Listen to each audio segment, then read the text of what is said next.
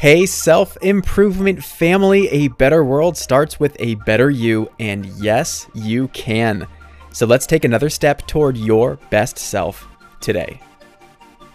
Life really is what you make of it, and everything is a matter of perspective. The great part about that is if we like certain things, we can choose to have more of it. And alternatively, if we don't like certain things, we can change the way we relate with it and create a new result. Easier said than done, of course, but this concept is perfectly captured in today's positivity quote. Our attitude towards life determines life's attitude toward us. I think it's creative how this quote positions life as a third party with its own choices. If we see life that way, then we know that things can change because life can change its mind. It helps us realize that we can influence life. Just like a person, life is dynamic and responsive to you. It's not something that is fixed and predetermined.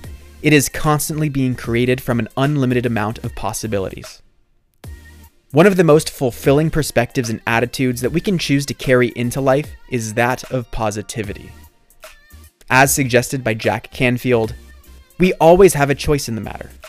He has the formula E plus R equals O. Event, or what happened, plus response, how we choose to perceive the event, equals outcome.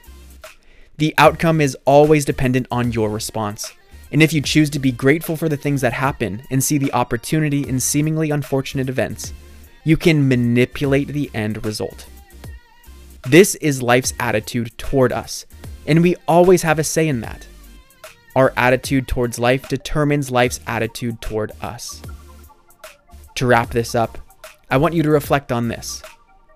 How in control of your response are you to life's events? I'm Brian Ford, and hey, whatever you've got up in front of you today, you've got it, just like you always do. And you know why? Because you're constantly growing. You grew today. Let's do it again tomorrow on Self Improvement Daily.